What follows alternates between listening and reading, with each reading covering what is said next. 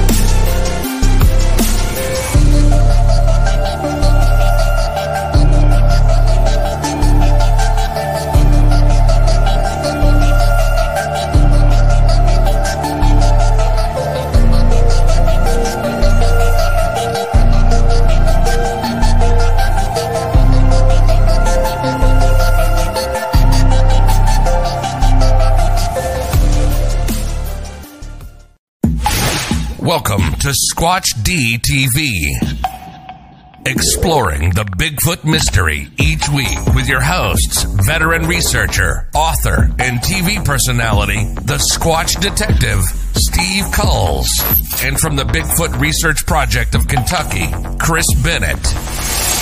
Sit back and buckle up as we bring you guests from around North America discussing the Bigfoot phenomena, but not without a few laughs, too.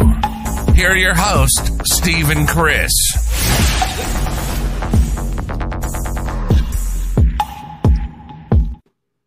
And good evening, cyberspace. Welcome to Squatch D TV for today's date, December 11th, 2022. I'm your host, your guide, the Squatch Detective, Steve Kulls, along with my co-host, Mr. Chris Bennett. Hello, Chris. Steve, good to see you, bud. I got to confess, I've been watching you a little earlier on Nikki's show.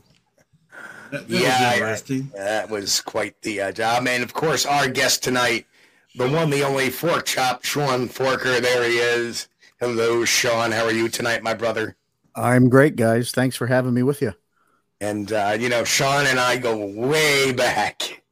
And, man, it's so good to have you on the video version. It's been a few years.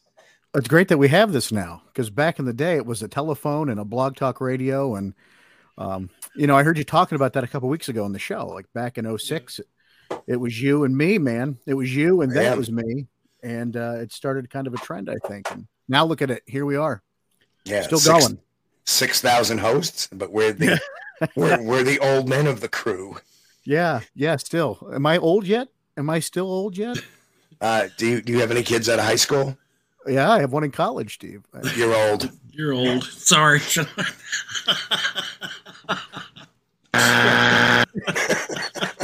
You're old. Well, that was the days of dial-up internet. You remember that? Your computer would dial the phone number. Then I do. You've got mail. But I remember in the old horrible sounding podcast, you sound like this all the time. What did you say? You try to edit them and bring them back as like special sometimes to re-release them for people. It's dreadful. You spend so much time editing and cleaning it up. It's not. Well, I know I did two. I did one for the John Green episode I had done. And then I had done the Eric Beckford one. And not the one with you though. Thank God. And Sean Forker is the only person I know that shut Eric Bedford up. I did. Well, Maybe. besides Mother Nature, she took care of it forever. Oh, Lord, that hurts. I won. Yeah, you did. So anyway, here is the fun thing.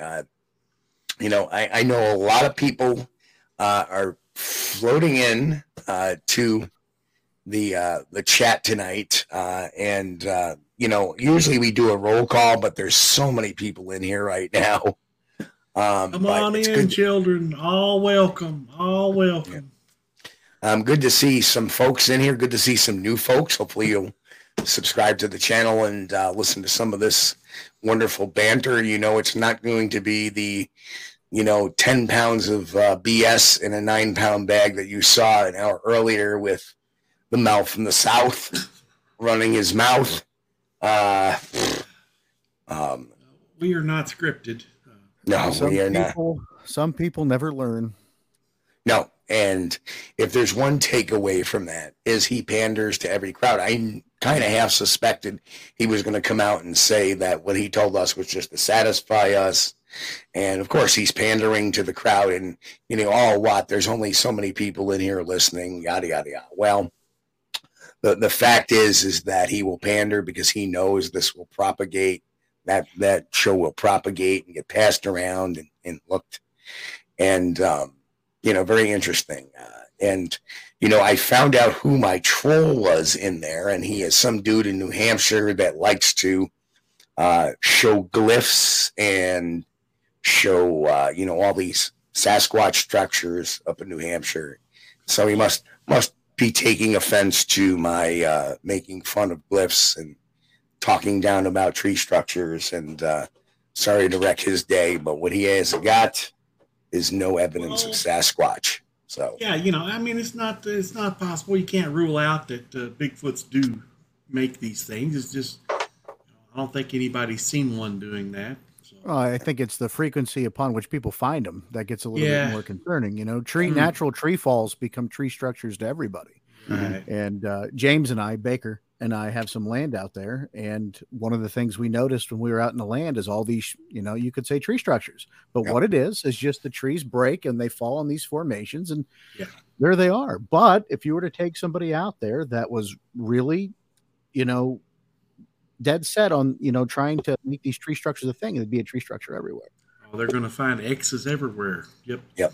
And he's finding stuff every single time he goes out. And then has the nerve to tell me I don't know what I'm talking about. Why? Because you're finding trees, blown over and stacked and in the woods.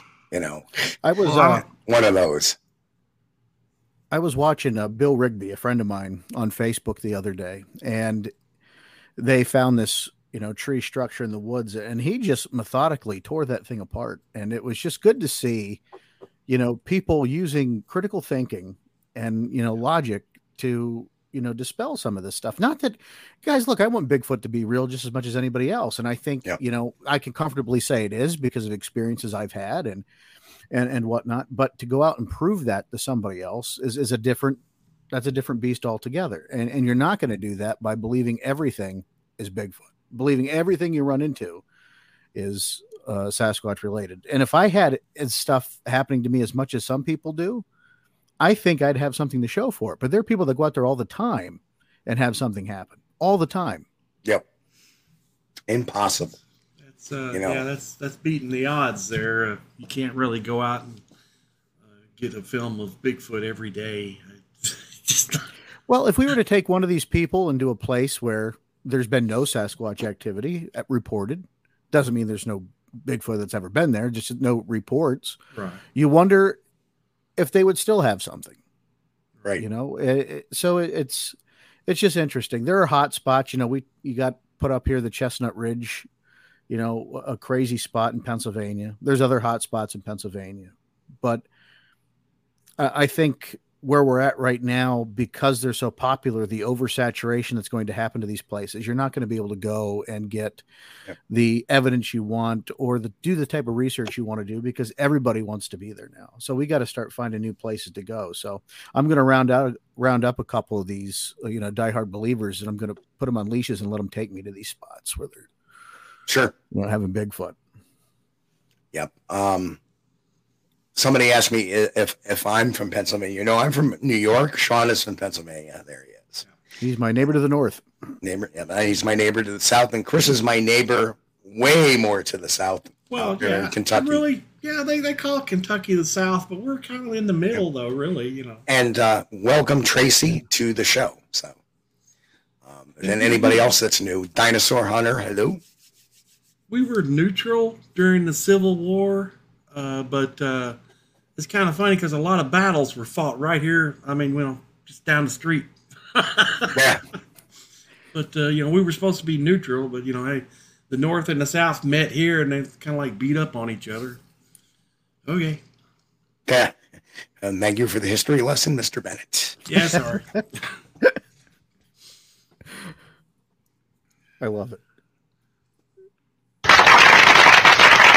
Yes, we're not. You just get passionate about passionate about your home. I get it. I appreciate that. Yeah. And I'm from New York.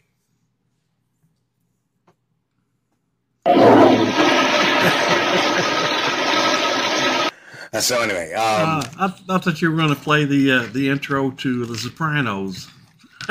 No. Actually, The Sopranos were from New Jersey. New Jersey, yeah.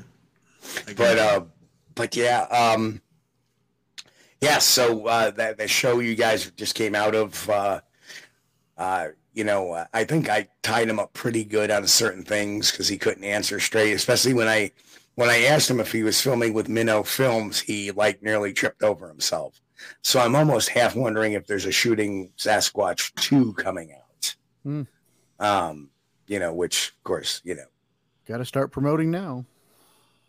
Yeah, I am like a kid with a whoopee cushion. It's been a long time since I've had a soundboard. So, but we'll change up the sounds in a little bit. So, not today though. Anyway, so Sean, you were part of this Small Town Monsters, the Sasquatch Unearthed the Ridge. Can you tell us about Chestnut Ridge? I've been there. I've been close to there. I've been to the the Pennsylvania Bigfoot Camping Adventure, which is basically on the ridge or near the ridge enough. Yeah, Eric keeps them pretty close to it. He's Fayette County, which is, a huge area of activity. The ridge runs through it. Westmoreland County up into the Laurel Highlands. I guess the Chestnut Ridge is a part of the Laurel Highlands, and then up, just an area of high strangeness in general, not just Bigfoot, but, I stay in the Bigfoot lane because that's where, that's my thing. But the amount of sightings that have happened in that place is just unreal. And I don't think you could put a reason as to why. I think if you go into it, it's because it's a heavily trafficked area now. I think the research that's gone into this since the 2000s have made it a lot more popular than, maybe we need it to be, because, again, I worry about that. We oversaturate these places and build them up, and then everybody wants to go there. And not that we don't want people to get out and enjoy this, but there's the enjoyment and then there's the actual research part. And sometimes they're going to clash. And, but I wish I could say I knew what the cause was for this concentration of sightings in this area. I used to think it was because there's so many researchers down there. There's a lot of outlets to report it to. Stan Gordon, Eric Altman, PA Bigfoot Society, Charlie Wonton. Yeah. Charlie Wonton. He and his wife out there, a lot of folks out there investigating the ridge. So there's a lot of ways to get that information to people. But there's a lot of other areas of Pennsylvania too, up towards the Allegheny National Forest is a huge area of a lot of activity that I think is just now starting to get tapped into because people are starting to investigate that area. And that makes, a world of difference in terms of trying to correlate data and get sighting reports. People know somebody's there that's going to take them seriously. They'll start reporting it back in. So you got those two concentrated areas of sighting in Pennsylvania. Is it because there's more activity that happens there than anywhere else? I don't know. I think it's because there's just more active researchers there than anywhere else. I have a Charlie Wonton joke. What happens at the Wonton household when their electric bill is too high? What's that, Steve? Lights off, and then they dim something. Wow. Oh, that's Wow. terrible. That was bad. That was bad. Even Charlie hit his face on that one.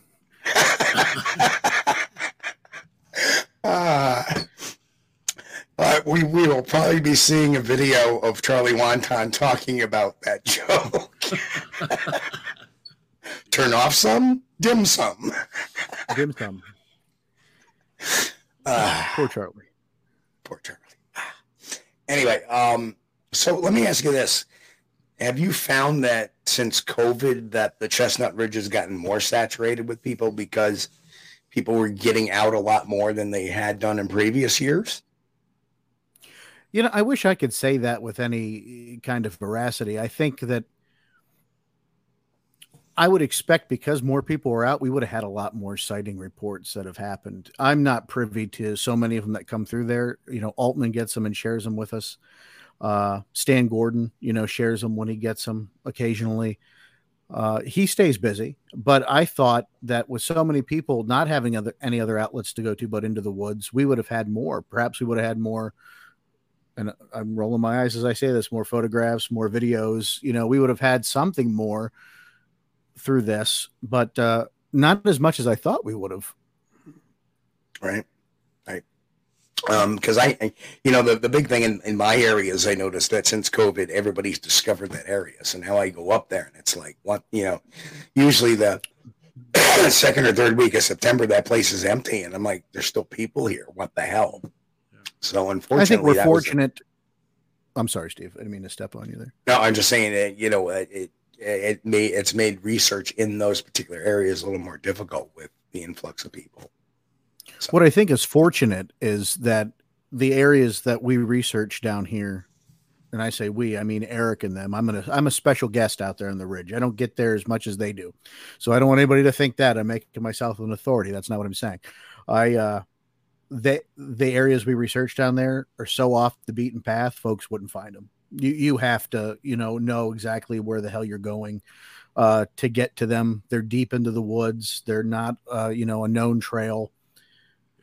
So there are areas I'm confident that a lot of folks wouldn't be able to get to. So a lot of the research you get from those areas is uncontaminated. You're getting, I think a little bit more reliable data than you would if you were out in, let's say, Keystone State Park at this point. Keystone State Park is, heavily, that's in Derry, right on the Ridge. Keystone State Park, though, is very heavily trafficked. And Agent of the Unexplained, welcome to the show. Since COVID, I've gotten more reports locally in Mercer and Lawrence County, Pennsylvania. And Brent over at the Tall Ones, hello Brent, said locally here in Washington, people visiting woods increased 20% since COVID. So yeah, I could see that. Yep. Questions from Kaiju Ninja, 1985, said, what kinds of things has Sean experienced that makes him believe that Bigfoot is out there? Wow, that's a loaded question. One, if we go back to the beginning of this, into the early 2000s when I became part of the PA Bigfoot Society, an incident that Tim Cassidy and I had in the woods in Keystone State Park, where we both felt like we were hit with some sort of infrasound or, well, we don't know what it was. Infrasound seems to be the logical thing by the reaction I had. Tim still thinks it was some sort of pheromonal reaction that he experienced. Tim doubled over and was really nauseous, and I was really like on edge and amplified and scared, crapless. And we heard this loud crashing through the brush, And at that point in time, my fight or flight kicked in and I chased after it. And the next thing you know, I've got members of the PA Bigfoot Society chasing me, chasing after this thing because I was young and stupid. And, you just don't go chasing after things that you don't know what they are. But as we grouped back together, we got back into the power line clearing as we started walking down back towards the vehicles. Norm G, one of our group members, Norm Gagnon, I always butcher his last name. Was a pretty well-known researcher at the time. He snapped a photograph of the tree line. And if you look at that photograph in the tree line, you can see a defined humanoid shape in the woods, not far from the area where we believe the thing ran to after we had chased after it. It's just really interesting. And, I don't put a lot of credence in photographs, Steve, but this was, there's definitely something you could have said in that photograph that was humanoid shaped. So that's one thing. I recorded a sound file in Keystone State Forest. And I think if you watched the last episode of Sasquatch Unearthed the Ridge, they play it. I sent that to Seth and the team for them to, put on there. And that was interesting because it was an interactive thing. I was responding to a sound I heard. I made a sound back. It made a sound back to me. And of all things, it sounded like a damn cow in the woods. Never understood that. It was just the sound it made was so different than it sounded like a low kind of mooing grunt sound. And as I went back and forth with it, I could change, my cadence and it would change it a little bit as well. It was really interesting to experience. And then of course I had a sighting in 2012 with me and my buddies up in Clearfield County, which scared me so bad. I almost gave up the research and left the field.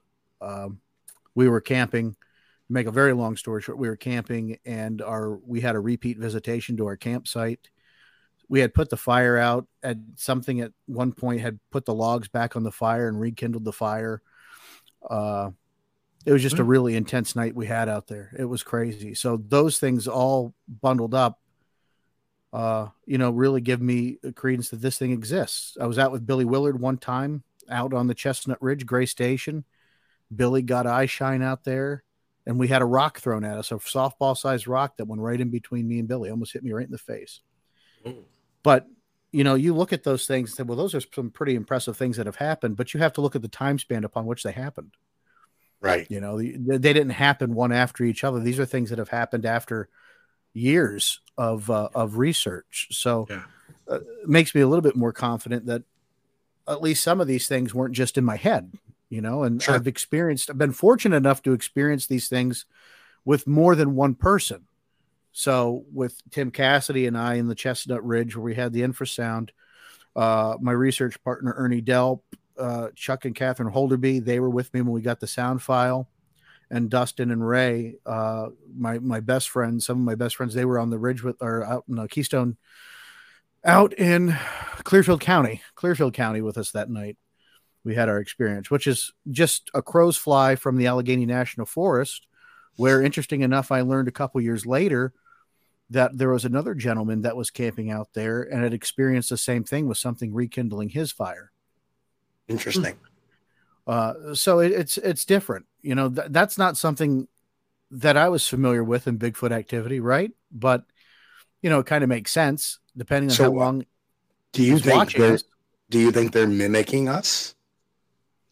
I think so, but I think if you, how to say this without sounding crazy, you hear the reports of, vocalizations and these things being able to mimic other animals and other sounds. Like they definitely have some sort of intelligence to be able to do that. I mean, we mimic, yep. We mock and we try to replicate, just sometimes out of humor, sometimes out of curiosity. We do it when we're trying to vocalize to them. So perhaps it will, take that opportunity to kind of do the same thing in its behavior, mimic what it sees us do. Right. Mm-hmm.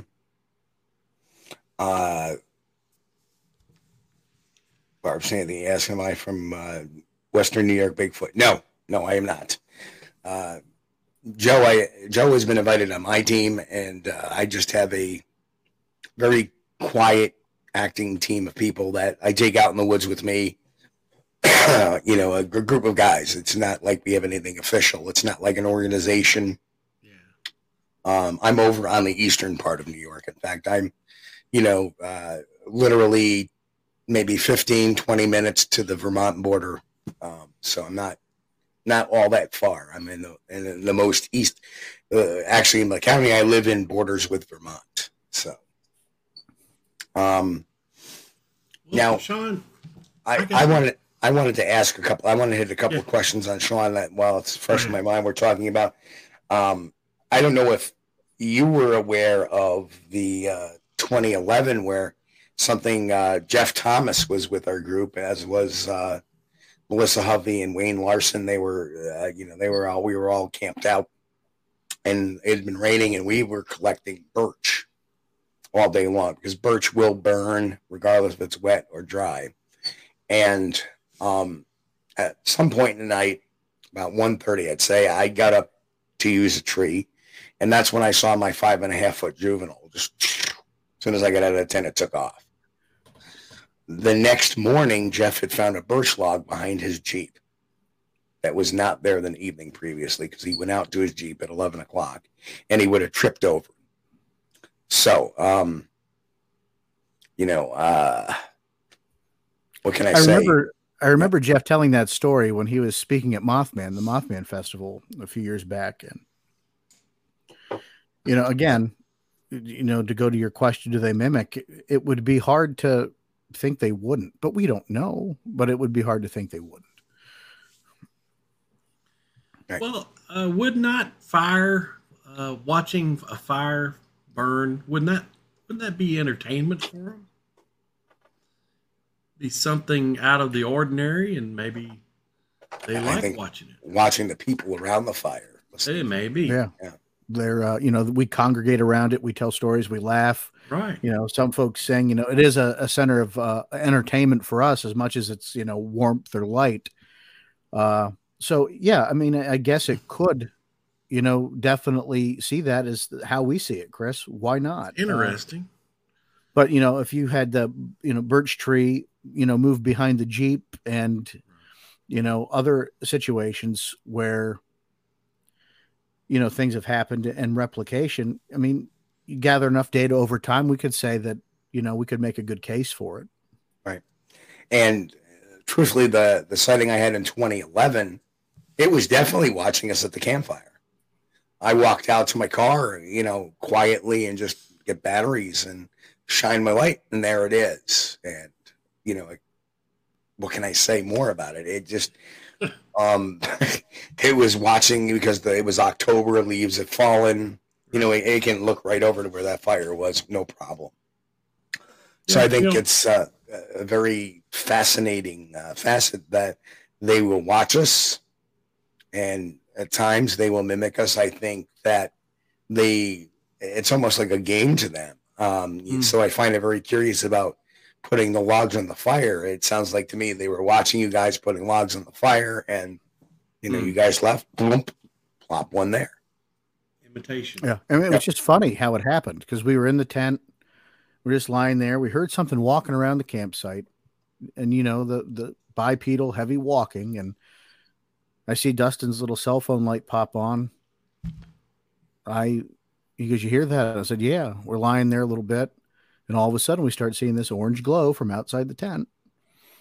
And Dustin gets out, and there's the fire. It was rekindled. So definitely a different experience. Never expected that to happen. And it kept coming back that night. We had gotten it to run off when I jumped out of the tent. Dustin was still out there. I jumped out of the tent. It ran up the hillside, and then you could hear it kind of go around the perimeter of the little meadow we were in. And I had called. I ran to the center of the field because the only place you get service, the only place out there you could get like a bar or two of service. So I called Carrie Rupert. Her husband Dave is a good friend of mine, a researcher, and he and Ryan Cavaline weren't far from the area. So I called them. They came out with us for a while. We were out there to get illicit Sasquatch activity. We weren't going to do it that night. We were going to start the next morning, early in the morning.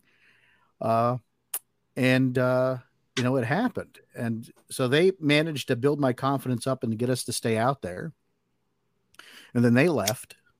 And about a half hour after they left, here it comes again. Walking through the campsite.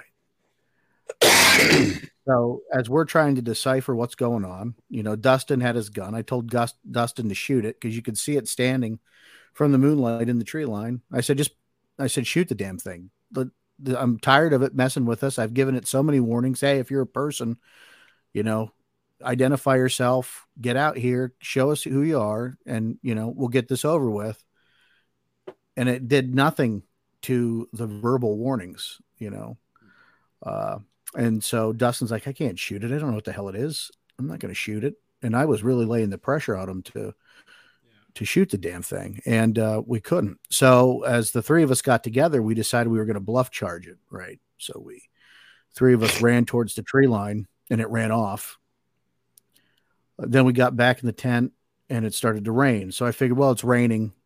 Nothing's going to bother us. And sure enough, nothing bothered us for the rest of the night. But as soon as daylight hit, I think it was like 5:30, we packed everything up we had a Rubbermaid tote there. We threw everything in that Rubbermaid tote. I think we broke the tent and our fat asses hauled out of there like you wouldn't believe. And I called my wife on the way home and I said, I'm done. I don't want to do this anymore. Whatever happened to us out here last night, it scared the hell out of me. I didn't feel like it was going to hurt us, but just the fact that we had an experience, the fact that it kept coming back and that it wasn't responding to any of our identify yourself threats to harm, really, really shook me. And it took me a long time to get over that. I didn't go back out to that spot until 2016. So it took me 4 years to go back out to that area because it messed me up so bad. And I almost quit the field in general. I didn't want to do it anymore. Because I think at that point in time, I was still kind of, I don't know, what's the word? I was still kind of doubtful that this thing exists, right? And I think I was very kind of it. Keep us warm out there in the meadow. I was kind of maybe just naive to the fact that, maybe I wasn't going to have anything else happen, that we've been doing this for so long that this isn't real. I'm sorry, Sean. You guys look a little cold, so let me put a log on the fire. Well, it did. I tell you what, if it wasn't the warmth from the fire, it sure was from the urine in the trousers, because that was a stunning moment. That's kind of it's kind of unnerving that this creature, or even if it was a person, would return so many times in the general area where you were in the campsite. It doesn't make a lot of sense to me. It's like they weren't frightened to come in there with you. Yeah, and that was what bothered me the most, Chris, was that it kept coming back. It didn't respond to any kind of threat of harm. And I think it would have been a lot different if I was by myself too. That probably would have changed the whole conditioning of the. I may have just left everything there and just got the hell out of Dodge. But I was there with my buddy Dustin, who's military trained. My brother Ray, who's a big son of a gun. He's like 6'4", 350. He's a big guy himself. So when you're there with people, you feel a little bit more like backed up and supported. But we were all better with backup, scared. Right? Yeah, we were all scared. In fact, we did an episode of Sasquatch Experience on it. I think it was our 16th episode of relaunching it. And I actually had them come on and tell their story for the first time because they've never talked about it publicly outside of. Because, me being the only one telling the story is not quite fair because I wasn't the only one that experienced it. You're only getting the story from my point of view, how I experienced it, right? And I wanted them to be able to share in case I either embellish something or they experience something I didn't experience. And the sad thing is, it's pretty, I don't want to say it's eidetic, but it's very similar in the recounts. Now, Ray was sleeping through a little bit more of it than the rest of us were. So he didn't experience quite as much, but, definitely had an experience out there. And then, to be frank, it's an area that had a lot of Bigfoot activity to begin with. That's why we chose that place. But in a million years, I never would have expected to have an encounter of my own out there because I had a lot of doubt up at that time. a lot of doubt. Rather, this was, real or not. I had been doing the research for a while. We were doing the podcasts like candy. It was, it was getting oversaturated. And I think, just experiencing that just frightened the hell out of me, Chris. And I wanted to quit. I really did. I wanted to quit and get away from it, which is a shame because it's something I love. I love this research. I met a lot of good people in it. Steve, we have a lot of friends, Steve, that I've met through this. They're like family. And like, I was willing to give all that up because of that experience. That was the bothersome part. It just frightened me. I still get emotional thinking about it. Really. It piques me because I don't like going back to remember how I felt at that point in time. This is kind of like that old saying, be careful what you wish for. Yeah, it really was. When you actually get that experience that you've been longing for, it may not be as pleasant as what you may have hoped. But well, then you have the experience, and then you talk about it, and everybody and their brother wants to give an opinion or what it was, and that's great. That's fine. That's why we share these stories. But I'm never going to be able to convey the feeling I had that evening because. Like, I don't know if words could just fully define how I felt. It's really more of a feeling. And I think if you experience something, there's like a little sense of wonder in there and a little sense of like you're taken aback. And then there's a little fear. In my part, there was a little fear. So it was different. And it's just hard to explain. And I don't know why, but I feel like it's given me a much better BS detector when I go to talk to a witness who has had an encounter. There's just something about it that you can't replicate that level of, you can't replicate that. You can't fake that feeling. You really can't. And you see it over and over in people. Yeah, we were talking about that before, Sean. Like when somebody says that when they first saw this Bigfoot, they felt relief and no fear whatsoever, and they were happy or something. I'm like, oh, wait a minute. Wait a minute. You're seeing a wild animal, something that's not supposed to exist, and it's huge, and you have no fear. Well, it's just going to walk up to your back door and knock and ask for garlic. That's what it's going to be next. Because people that have no fear of these things, I think it's a little. And again, I don't want to make this thing out to be a monster because that's not what I'm saying. But I think with anything wild, you should have a little bit of respect and fear of what could potentially happen. Like to be ignorant and to think this thing's going to be, Harry Henderson, it's just not going to happen. And it bothers me when people are so nonchalant about it because we really shouldn't be that thing. Even if it not maybe as a Lee 3PO, I don't think Sasquatch is a wild animal, human. Well, still, even a primitive human, you should be a little afraid of. I'm afraid of some real, normal humans. Well, and you see, I would digress because I've seen two of them, and they look nothing like a human. The full body hair, the height, the weight, the lack of a neck, its foot. Anatomy should tell you anybody that this is not a human. It has a mid-tarsal break, doesn't have an arch. There are so many physical differentiations that you can't have the same DNA as a human. Now, is it another type of hominin? Perhaps. But until we have the DNA, we really don't know. Well, we're definitely dealing with something that has some intelligence. I think we could all at least agree that there's intelligence involved, and to the level of that intelligence, right? That's what's to be determined. But when you're talking about instinct, which is more of a, I don't know, what did you think? Instinct's not really an emotion; it's a biological hardwiring of your senses, right? That's not necessarily related to intelligence. That's instinctual. So perhaps some of the things that we experience when we run into these things is just the Bigfoot's instinct taking over. Perhaps the way we feel when we run into this thing is something that's built into our DNA through maybe experiences we've had through the years that, just it's a natural reaction. I don't know. So that's bothering me a little bit. Kaiju Ninja asked a question: if you kill one, would it be considered murder? Now, here's a very interesting thing. Obviously, if it is not a Homo sapien, and the answer to that would be no. Even if they make a law up right afterwards saying it's illegal to kill one. Unless, of course, you're in the 3 communities in the United States that makes it illegal to shoot, trap, or harass a Sasquatch, such as the village of Whitehall, New York, Skamania County, Washington, such as that.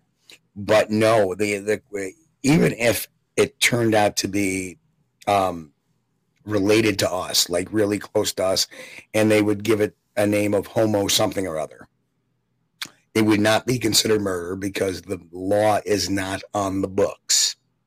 And you can't go back once that law is played. If the shooting occurs in March and then in April they do a protective law, they can't go back and charge you for what happened in March using a law that was passed in April. That's not retroactive. Right. It's simple legality. Yeah, but it's like if you look at it through the Buddhist philosophy, anything that you take its life is intentionally is murder. Yeah. When you ate that hamburger, the other day, yes, technically you're a murderer because you're responsible for taking that animal's life so you could consume it. But now, sure, I'm not a vegan, so hey, I eat meat. Me too. I love a nice steak and a nice burger. Moralistically, the moralistic part of it is a lot different than the legality, right? So correct. Right. I agree. That's where you got to delineate the feelings. Like, I don't know if I would want to be the one that pulled the trigger on one, but I know that we need proof. So maybe it depends on my mood that day. Maybe it depends on how I'm feeling. Maybe if I have a reaction like I had in Clearfield and I had the gun, maybe I would have popped it. There's a lot of in the moment, scenarios that you just can't really think of until you're in it. And that's going to make the difference. Like, I think maybe I don't want to kill one. I really don't. But we know it's going to take a body to prove it. And so many people are going to love you and so many people are going to hate you if you're the first one to bag it. Correct. Yep. That's the trick. Or you can be like Rick Dyer and find the bodies all over in the woods. Yes, he's got all kinds of them. Put them in a Ken Moore freezer. Yeah. Or I'm surprised he doesn't have his own warehouse of Bigfoot bodies. He probably does. He probably does. Don't get mad, Rick. We love you. It's okay. Yeah. He got him at a Sears closeout sale. Even though he did sound like a manure salesman with a mouthful of samples. So, well, where were we? I believe him. I do. I believe him. There was hands up in the air and everything there. You were really selling that one, Chris. Remember the whole skit we used to do with the teacher? We have a Bigfoot researcher who said Bigfoot was his teacher. Remember that one, Sean? No, I don't. Refresh me. Tom Cantrell always said Bigfoot was his teacher and it was coming to him in his dreams. Okay. So me and Jeff got into this whole thing of teacher says, and it'd be really funny because, with this thing, teacher says, never shoot at the Sasquatch. It's not nice. Stuff like, we could have a whole day with that in the soundboard. But yeah, that's dangerous thoughts, and I'm always careful because I try to be a lot more respectful than I used to be when I was a younger man and a little bit more ignorant and had verbal diarrhea sometimes that maybe I've grown older. Yeah. Right. You want a PB&J sandwich. And So, but it's just dangerous thought that, we let these people go unchecked and they can just go out and freedom of speech. I get it. But, at some point it's just so detrimental to the legitimate research. And that's the point I try to convey when I'm talking about it. I don't care what somebody believes. What I care is when they go out and they spew it like it's fact, and it takes away any credibility I also have, because now I'm lumped in with this idiot. Sure. Because just because you look for Bigfoot, just because you're on the search too, Steve, you're just like the guy that has it whispering it to him, telling him that you've got the thoughts in your head. And that's the part that really, really ticks me off, really gets me going. And so when I don't go after people, but when I talk about these scenarios and I get a little defensive or upset about it, it's because some of us that have been doing this for over 20 years, it cuts us off at the knees every time something happens. You get a good audience, you get people that want to listen. Right. And then you have somebody that stands up in the middle of a conference or a speaking engagement you're at and tells you she's a 25,000-year-old extraterrestrial and Bigfoot is her errand boy. Oh my Lord. Has that actually happened to you? That happened to me. Bill, Agents of the Unknown is in the chat. He was at that event with me, and the lady stands up at the end. It was myself, Amy Boo. And, she says she's a 25,000-year-old extraterrestrial and Bigfoot is her, essentially errand boy. All right. Very cool. And then, of course, any credibility we had tried to build up through that whole presentation and that whole night. And just the audience it just got pissed away. Yes, I was there. OMG. Yeah, see? Yeah. Oh, I would have loved to have been there. I would have loved to have seen that, yeah. Oh, my Lord. Guess what? He says, you know what? If you can hit me up on Facebook or on email, I would love to see the recording of that. I wonder if you could see any of our faces, like myself or Amy's face when that lady gets up. And because I was really holding it in to not be, ignorant, because this woman, what the hell is she talking about? It takes a lot of courage to get up in front of all those people. Courage or mental illness, I guess. I don't know, but I'm sorry. I try to be polite and I try to show love and respect to everybody. But if somebody did that to me, Sean, I believe I would just tell her straight out, lady, you're crazy. You are crazy. It was, we all felt it. And it just took the air, I think, right out of the room. Well, I want to welcome Joe K to the show. I don't think we've seen him before, but welcome. And you know what? These are statements that are safe to say here. You can see that in some chat rooms, and you will get excoriated for saying there's no proof. Hey, the proof has been subjective over the last God knows how many years now. So I don't disagree with you. I feel that there is some stuff worthy of it taking a look at by science. But in reality, even the film is not evidence. It's subjective. I know Daniel Weeks is saying that the PG film, again, it's subjective. As far as experts, I don't claim necessarily to be an expert on Sasquatch, but the term expert is a frame of reference. In other words, I've been a researcher for 25 years, and if a newspaper says, oh, we talked to an expert, well, that's because they haven't been doing the research for 25 years. And I always use that example. If, okay, you have a broken pipe at home, you call an expert a plumber. So the plumber is an expert, no doubt, right? But if you put that plumber in a convention of other plumbers, is he an expert? Well, no. So amongst the researchers, we are not experts. Amongst the lay people, the people who have no knowledge of this or are drive-bys to this or enthusiasts, we are the experts based on years behind us. Some are good experts. Some are pretty piss poor experts. And it's just a frame of reference. It's not a title. Understand that. So no, I'll get off my soapbox. Okay. I think you said that perfectly. And I think, to Joe in the chat, those questions and statements are valid.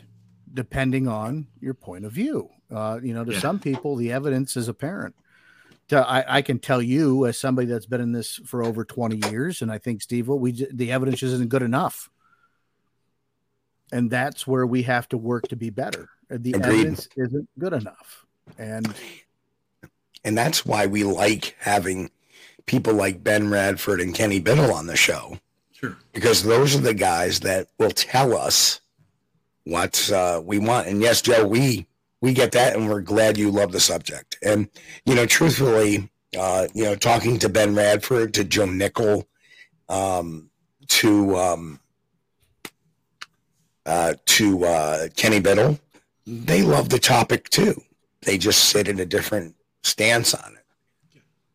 And that's, Joe Nickel and I had the greatest conversation, probably about 10 years ago. I ran into him at the Chautauqua Lake Bigfoot Expo with a year Bob Gimlin came up. And, Joe even said to me afterwards, because I just got done talking to Bob Gimlin, and he goes, it's really hard to think he's a hoaxer or trying to do anything. It's really, so he had to, you could see he was really,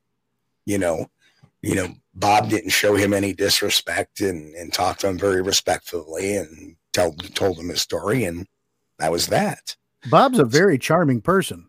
Right. He really is a very down to earth, salt of the earth, sweet older man. He really is. And I don't think you could have a heart and go after him and be, excruciatingly ignorant to him. And, but that's also dangerous. Here's another. And you know what? I love new folks because they have some great questions. So, Joe K., welcome to the show. Hopefully you'll subscribe and visit us, every week, because you're asking some great questions. Was Finding Bigfoot show good or bad for the Bigfoot community? And I'll let all of you answer, in your own turn too, because but I'll say this. With every positive, you have to take some negative.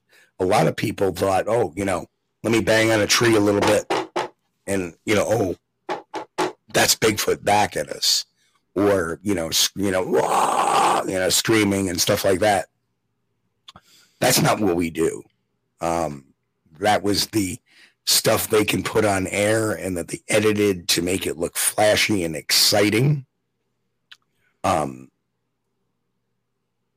But the cool thing about it is, and I know what Dyer had said, but I know after the first season, there was a lot of complaints about the way the show was edited. And they, as the whole foursome, said, if you continue to operate the editing this way, we are walking off the show. There will be no season 2. So that's why from season 2, it was a little bit different than the first season. I do know because I helped get some witnesses and scout a couple of locations for, the show Finding Bigfoot for at least 2 or 3 episodes. And I do know, especially, that they try to do research as much as they can. Of course, they're against the clock. That people are getting paid, people got to do stuff.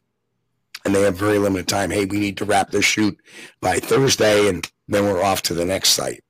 So they, but they do their best with what they can. At least, I was out in the woods, and it was kind of funny because in the one episode where they looked at the Vermont Trail Cam photo, that was the Mother Bigfoot episode. Cliff went out on his own, and I was actually out there with him for a little while. So yes, they try to. They definitely try to. What are you doing, Chris? That's really loud. Oh, I'm sorry, man. Sorry. Yeah, you're my. So anyway, yeah. So, but the one thing it did, and let me just go back to the question, was it good or bad? Yes, it had that negative effect. I think Bigfoot researchers just knocking trees, screaming a little bit, and some crazy pranks like let's shoot up some fireworks or whatever. Yeah, but the positive side is it did not make Bigfoot a 4-letter word anymore. People were more open to talk about it, because it's being broadcast every week to people's millions of homes. So, Well, Chris, you want to go next, and then we'll go to Sean. Well, I just think the show brought awareness. It brought awareness to the subject, and that's good. It put it out there and let everybody know that, hey, this is a mainstream thing, and if you've seen something, say something. You don't have to hide it. And a lot of people were able to come forward and say, about 10 years ago, I was hunting and I seen something that I just can't explain. But before they'd been reluctant to talk about it, so it brought some awareness, and I think that was good about it. But as far as being a research model, no, I know. They would go out in the woods in different locations and tap the tree. Oh yeah, okay, we can say there's a Squatch in these woods, and then that's it. They're off to another state. That's totally fine, but. And I just want to throw this out there. We're going to have a question, another question from Joe K, and I want to thank him. He just actually donated to our channel, so he's enjoying the show, and appreciate it, bud. Thank you much. Sean, you. Just like Chris said, and you said, it brought awareness to something, gave it a little bit more of a positive light, right? It wasn't looked at more of like a sideshow anymore. I think a lot of us also benefited from it in an ancillary way, that maybe we weren't on the Finding Bigfoot show, but definitely the conversation of Bigfoot was happening a lot more. And then in our various areas, people realized that, hey, I have my own local expert. Let's talk to this person. And then some of us are getting, speaking engagements and stuff. So it's interesting to see how it kind of benefited everybody in the community that was worth benefiting. It was entertainment, hands down, right? I used to call the show Probably Never Finding Bigfoot because it had to go on to the next show over and over and over again. I think 10 seasons is a long time. 10 seasons is a lot of TV, but did it show us in always a serious light? No, it didn't. And, the absolute certainty, that some of us have when we go out there and Squatches or Bigfoots and, saying definitively they're there. I think it's, it's just foolish. But again, that's TV and it's ratings. That's what they want. So that's what you do. And that was the one good point Dyer made today was, TV shows are a whole nother, it's almost like he's been listening to my shows, because I've said the same thing, is that TV shows are one thing because they need to keep that audience coming back week to week versus your documentaries where they try to get to the bones of things. Discovery doesn't care if they find Bigfoot. Discovery cares how much Tide's going to pay them to run commercials during that TV show. Yeah. And Joe's next question, great show, and we appreciate again the donation. When do you think Todd Standing will pull his next hoax video? I can't tell you. I don't know. You never know with him. He's very unpredictable. He's very secretive. So it's really hard to say when. He's actually more of a challenge than Dyer is, to tell you the truth. Because he has a way of getting some people to think he's credible. Well, because he studied the topic. Yeah, and that's when you can get someone like him to start getting people like Les Stroud and others to lend themselves to you and try to increase your own credibility. That gets a little dangerous for people because now, like, they see you with Survivor Man, they obviously think he knows what he's doing when he's out in the woods. Just adds a little bit more credibility to the person. And as we talked before we went on the air here, I told you one of the more dangerous things that's happening in the field is how people can go out and say whatever they want to unvetted, and some people grab it and hold it to the gospel. Sure. And there's not a lot of critical thought anymore, and that's definitely something that will never change because it's something we've battled forever. It's just something we have to combat when we run into it the best we can. That's what gets dangerous. So people like Todd Standing continue to get away with what they get away with because some of you are gullible. That's just how it is. Some of you will believe anything. And I really think that, they picked Standing because he was a Canadian and so is Les Stroud. I don't think of any other reason why. because obviously they saw what was said about him online. You know, I don't know unless you're under a rock. I think Les did say a small disclaimer about some of Standing's evidence about some people have questioned. You know, it was something of that nature. It was just to let everybody know that some people don't feel real good about his evidence. And I forget the term. And talking with Jeff Meldrum about it. It was some term he used. I forgot what he, he goes, I did have something happen to me that could have been a Bigfoot experience when I was with them. But, Todd took us there, but even, it's like, if you cast a net in the ocean, you're bound to catch something at some point in time, or something similar to that effect. It wasn't that exact paraphrase, but it was a similar type of analogy. And so there's no doubt in my mind that he is very suspect of a lot of Todd's things. So, but as a scientist, he is the guy who kind of just, plays. I'm not going to lower myself to, I'm just going to put out what's true and let the rest slide by. And, that's his prerogative. And, we could be doing that too, if we wanted to. We could be, and there's a lot of channels out there. They talk about Bigfoot, but they don't talk about the bad stuff. So. Well, a lot of people today, though, don't have the history that some of us do with it. Right. Let's be honest. Some of these folks that are, I'm not talking crap on anybody. They just haven't had the experiences some of us have had. And, especially we hit this field, Steve, at the time where the internet was coming to fruition. Bigfoot websites started popping up. YouTube started popping up. Videos were coming out. We were really getting a lot of information thrown at us from many different avenues. And there were a lot less of us back then going through it. And hell, we couldn't get along back then with each other about things. So they haven't been able to get along since they've started this research.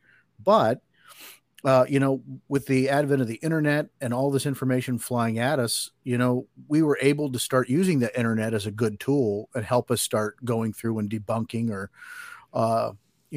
dispelling a lot of this stuff that was coming at us. I think the thing that's funny is we see all these Bigfoot videos that have come out since Patterson-Gimlin, and they've all been worse. Yeah. In the days of today's technology and what we have, everything has been worse than the Patterson film. So we question the Patterson. I don't know how somebody could look at the Patterson film and say it's a hoax, and then look at one of these videos that are out on YouTube and be so diehard that that's a legitimate thing. I don't understand it. Right. And look at the dichotomy of a Rick Dyer, who goes on the show and says, well, Bob Hieronymus passed the lie detector test. And then we talk a little bit later on, and he makes the statement, lie detectors aren't admissible in court, aren't they, Steve? So there you have it. And I kind of purposely set him up to make that, dichotomy there to, contradict himself. His strongest piece is that, Bob Hieronymus passed the lie detector test. But then in summation, he says, why aren't they admissible in court? Because they're not accurate. Listen, there's serial killers that could pass a lie detector test too. Exactly. You just have to be a sociopath to pass it. That's it. Well, the other thing too is, and I made this analogy as well.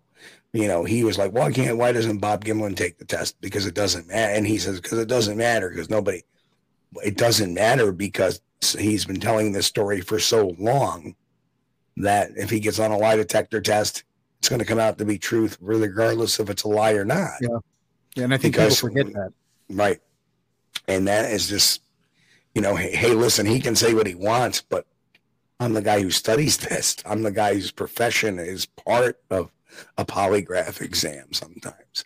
Not that I've ever given one, but I know some of the basics. I'm a trained forensic interviewer. And, so we'll see. Only time will tell. Everything, everything is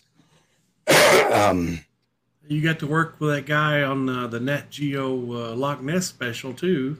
Yes, David Bird was his name. David Bird. Okay. Yeah, and he was great guy. He actually was born in Nambia, in Africa. For those who don't know, your atlases, folks. Yeah, 34 years with Scotland Yard. And then when he was done with that, he went to Canada and went to this Canadian Training Academy for polygraphy. And he is called out all over Europe to administer lie detector tests. And actually, about 2 months previous to coming on the Nat Geo special, he had actually given a lie detector test to an alleged serial killer in Belgium. So that's how, wanted this guy is. So it's really top-notch guy. And we had a long talk about forensic interviewing and all that stuff. And I got the gist on, how he explains the polygraph exam. And I'll tell you what, he says, he is explaining this. He says, and he just threw out this question that caused me to trip up. And that's how good he is at putting people, under the gun. Wow. And it was like, when you were married, have you ever thought of another woman? And that was back when. It was like, wow, that is a really sweaty question. Yeah. What do you say? Yeah, never. What do you say to that? Never. I've never thought about another woman while I'm married, That happens. It's natural. So yeah, it tell you about, he knew the right question to throw at people just to get them off kilter to see how a lie detector test can work. And so just understand that, from forensic interviewing, I know the fact that it doesn't work on people if you're not, like, for example, Chris can say, well, I know what the forensic interview is, and I would pass that in a heartbeat. Well, you're not guilty of anything I'm going after you for, so of course you would, right? But when you have this crime in the back of your head or this deed in the back of your head, and you get sat down and put, as long as you're not a sociopath, which I think tonight really shined through with a particular person. Yeah. You will break them. Yeah, and that's the scary part. Like with people like sociopaths, right? The guilt has no effect. And Joe's paying for questions. You don't have to pay for questions, Joe, but we appreciate that. We appreciate that. Have you ever talked to Ken Walker, the taxidermist? I have not. I don't know if Ken Walker is. Is that the one that worked with Todd Standing? Well, the one he stole the area off of, I believe. Well, yeah. I was trying to be polite. Yep. Yep. Tell it like you see it, Steve. Can't say I have, but I would love to talk to him. If you can put us in contact, that would be awesome. Yeah.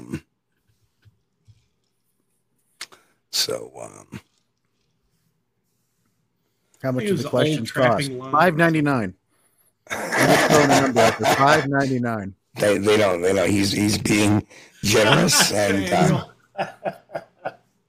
that's why I was like, you don't have to pay for questions, but we appreciate the tip. But so up now we're talking. The chat has gone wild with, Barb. You must have a crush on an actor who.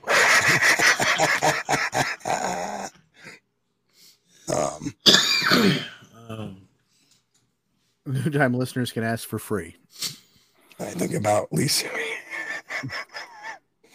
So yeah, we've started. I'm a Real Housewives of Beverly Hills fan, so I appreciate that. Yes, and now the Real Housewives of Squatchdom or something. Squatchdom. That would be a hell of a show. Yes. Imagine the significant others of people that are involved in this field and how they've been tortured over the years. Well, wasn't it, what's his name from down in Florida? He had the wife swap show. Yeah. Yeah, I remember. And that was something else. Oh, and Kaiju Ninja says, I would watch that. Yeah. Oh, what's he? Oh, there's Steve again out there whittling on his tree knocker. He's getting ready to knock a tree. There he is, knocking on the tree. Love it. My wife could not care less about Bigfoot.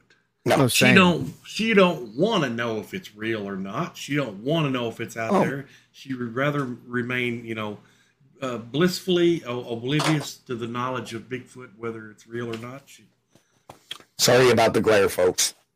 It's getting a little hot under the lid here. Well, they're either going to get it off your head or off my chin, so one or the other.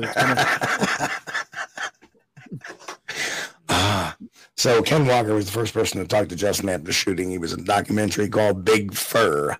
Interesting. I've seen that. Big Fur. Interesting. I don't think it. I don't know. I think he takes taxidermied animals and makes like a Sasquatch out of it. If I remember, if that's what I watched correctly. Very interesting. I wonder if that has anything to do with Todd Standing. Big Fur doesn't sound appropriate. It's kind of like, those people that take the deer asses and make them into Asquatches. Asquatches. They're terrible. It's a new one on me. I've seen a jackalope though. Yeah. A jackalope. Yeah. They're more prevalent than you think. Or the bull balls on the trailer hitch. That used to be a common thing around here. I don't know. It's kind of went away though. I think it lost its appeal. It's kind of a fetish, I think. Some people why would you want to put a pair of, I don't know, nuts on your truck? Truck nuts, right? Is that what can't they were? Imagine it. If you're going to put them on your truck, drive like you got a pair. That's all I'm saying. And why would you put them in the back of the truck? Yeah. Truck nuts. I want people to see me coming.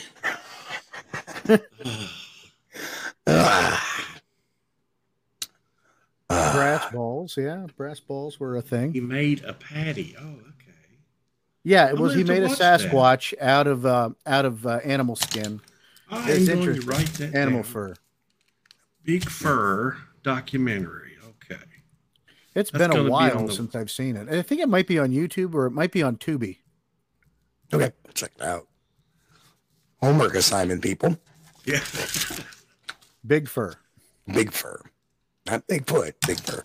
Big Fur.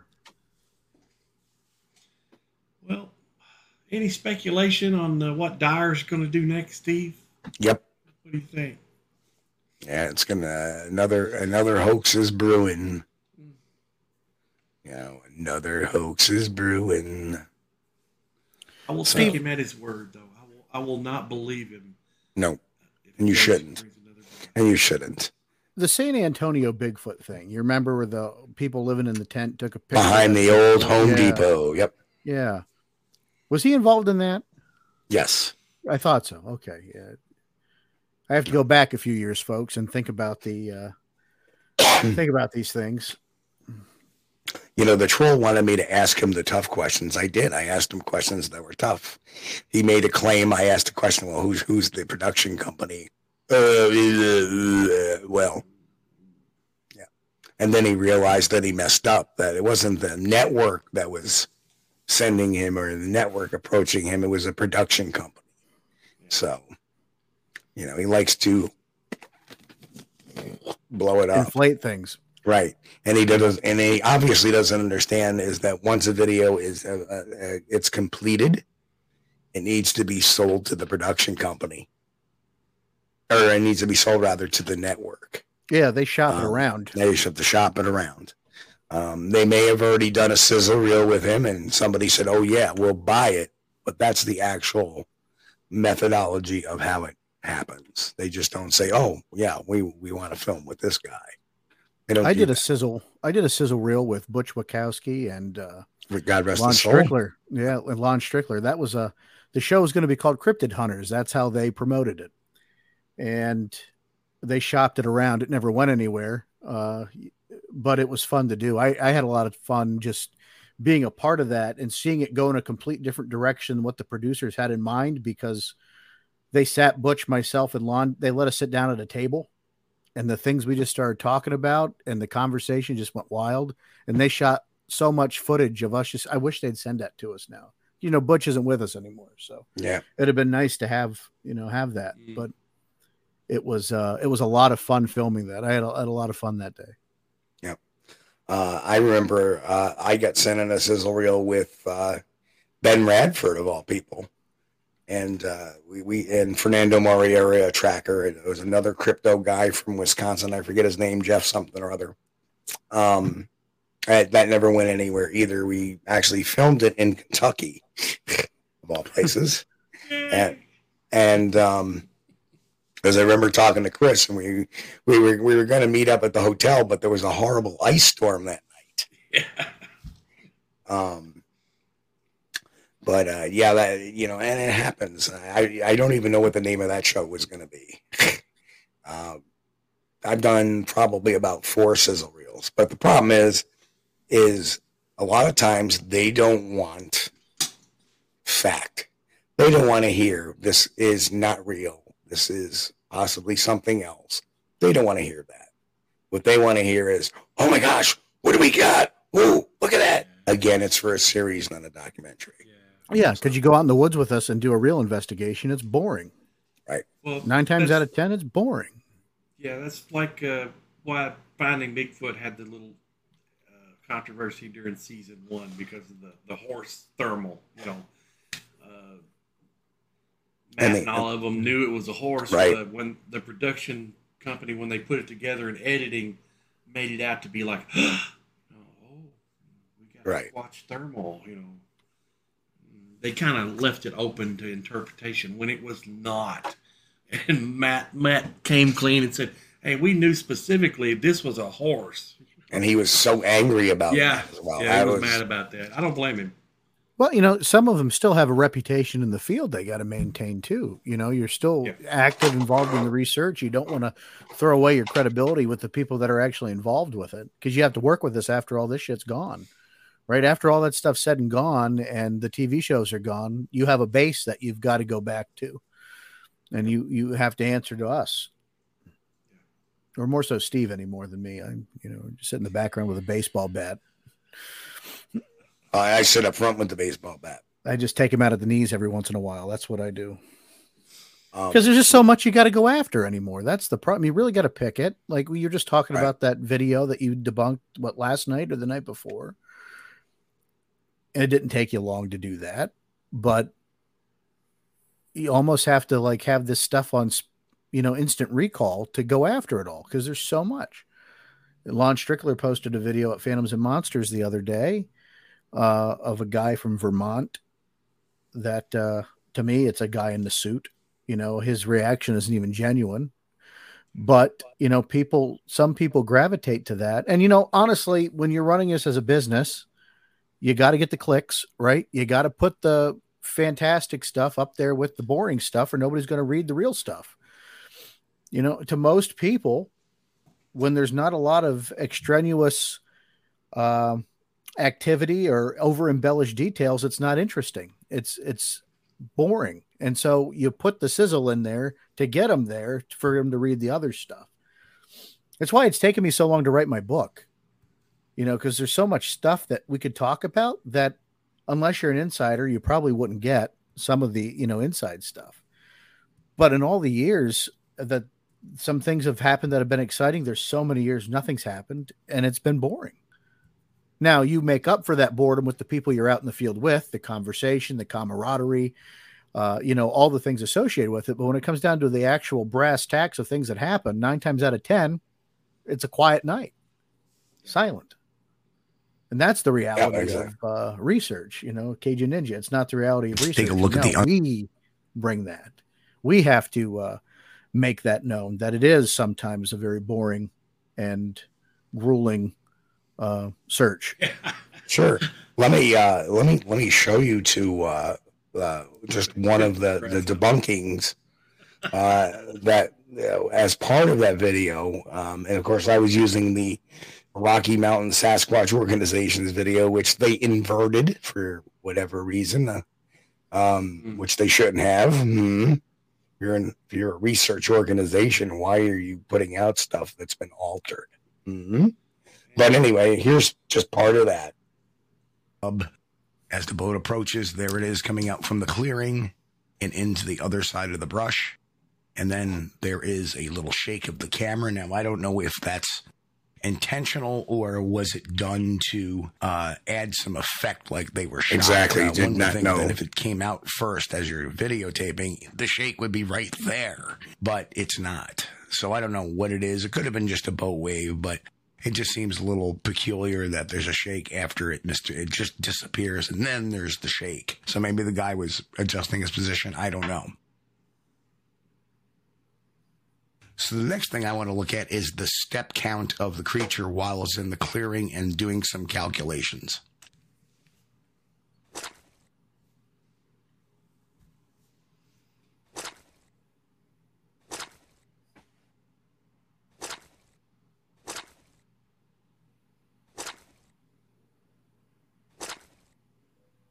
You know, to me, Chris, that looks like it's very deliberate walking.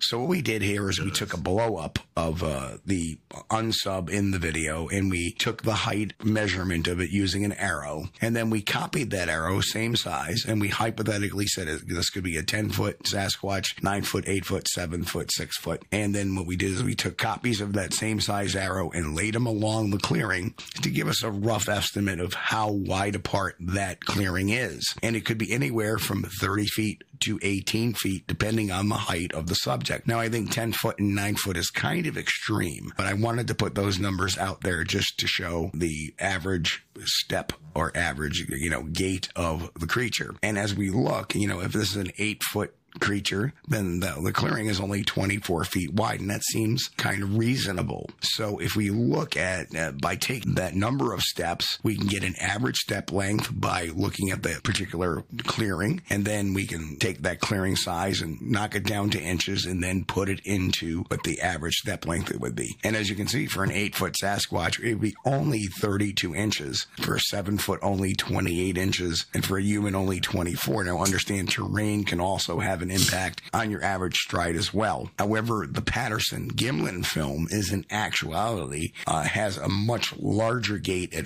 51.74 inches, so almost 52 inches. If the Patterson-Gimlin film is real, that stride was a lot bigger than this, and one would think that an 8-foot Sasquatch could do a little bit better than a 32-inch step when the average human step is 30 inches. And there you have it. And I would like to add, Steve, that at the end of the trackway, when the creatures started picking up speed on the Patterson-Gimlin film, those tracks were measured out at 65 inches. The width of the step. Yeah. So when she started, or he, or whatever was shown in the video, started picking up speed, it went from 50-some inches to 65 inches. Between the heel to the toe. That's a bunch. Well, here is, we got a question. Is the original video on Mountain Man's channel? No. Absolutely not. The actual video was dropped on October 5th. And I know who it is. I know the channel. I know who it is, the person. And the interesting thing is I've asked that person twice now to reach out to me on the comments. And both times those comments have been deleted. Mm-hmm. So what I did is I emailed the guy at work because I have his work email address. So I'll see if he answers that. So that should answer that question. But you've reached out. I mean, you've done what you could do. You've reached out if you don't want to get back with you. Now, Joe K makes a great point. Why was it filming in that particular area? So I'm going to pull up this graphic that's part of the video, which actually will show the boat wake. So there you have it. I'm going to bring that up. As you can see, the predictive cameraman is what I call it. Yeah. It's facing to the port as it's first going.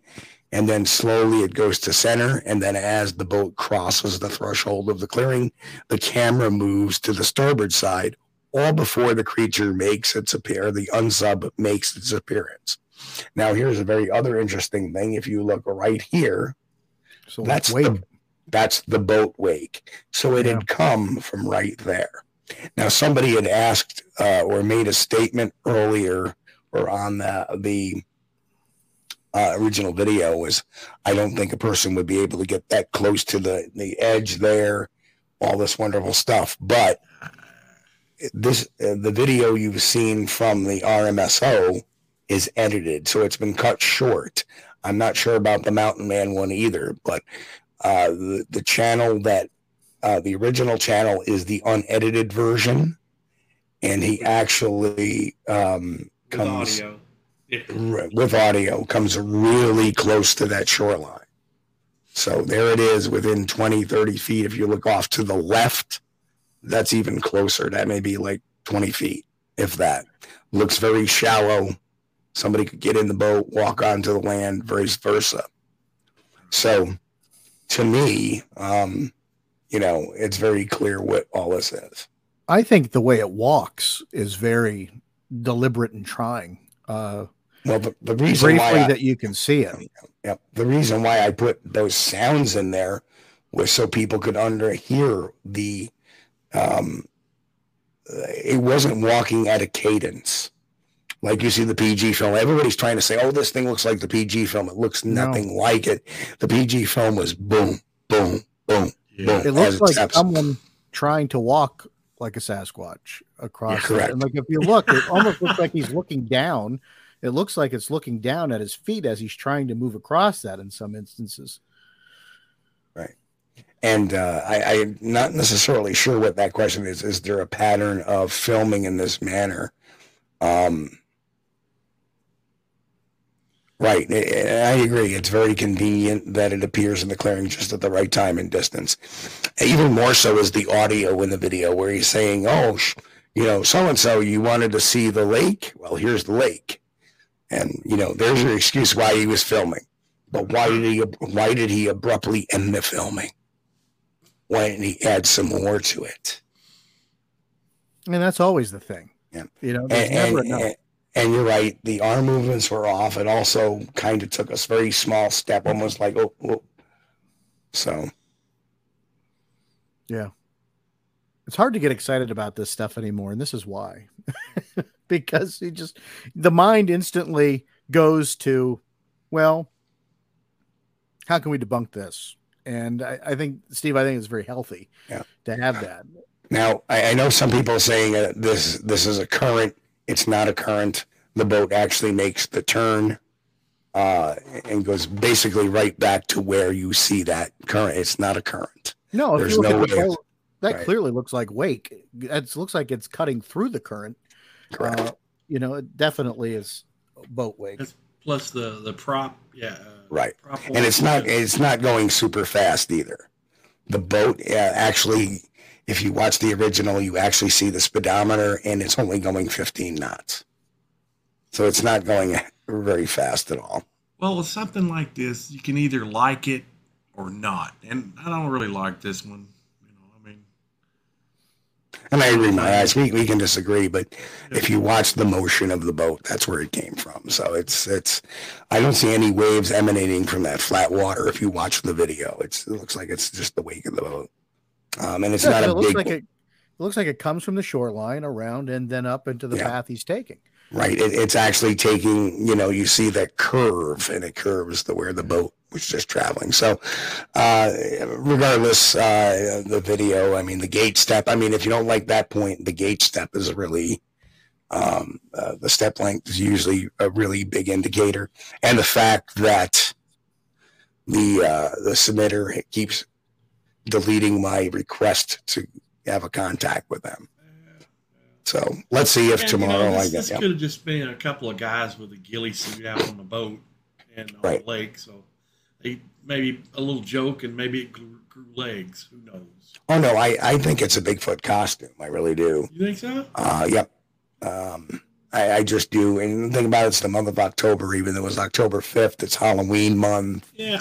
It's also the holiday of the Patterson Gimlin film. Yeah. So there's a lot of different things going on in October. So Very possible. Yeah, well, and Thinker Thunker also put the Sasquatch up a tree. Like, how many Bigfoot can stand on top of one another? But that's neither here nor there. And I can't necessarily say for. Sean had a good point. It looks like a deliberate walk, like a forced walk. Yeah. It doesn't look like it's a fluid movement of something moving. And I just have this own personal belief. If there was a Bigfoot over there in those trees, it would not wait for the boat to appear and then walk across the opening. It would stay right beside one of those trees and watch that boat from a distance, never moving. I just don't believe that's the correct behavior for a Bigfoot. Well, I'm not an expert. I'm a hillbilly, but a boat being that loud too, it's loud. So you could. Yeah.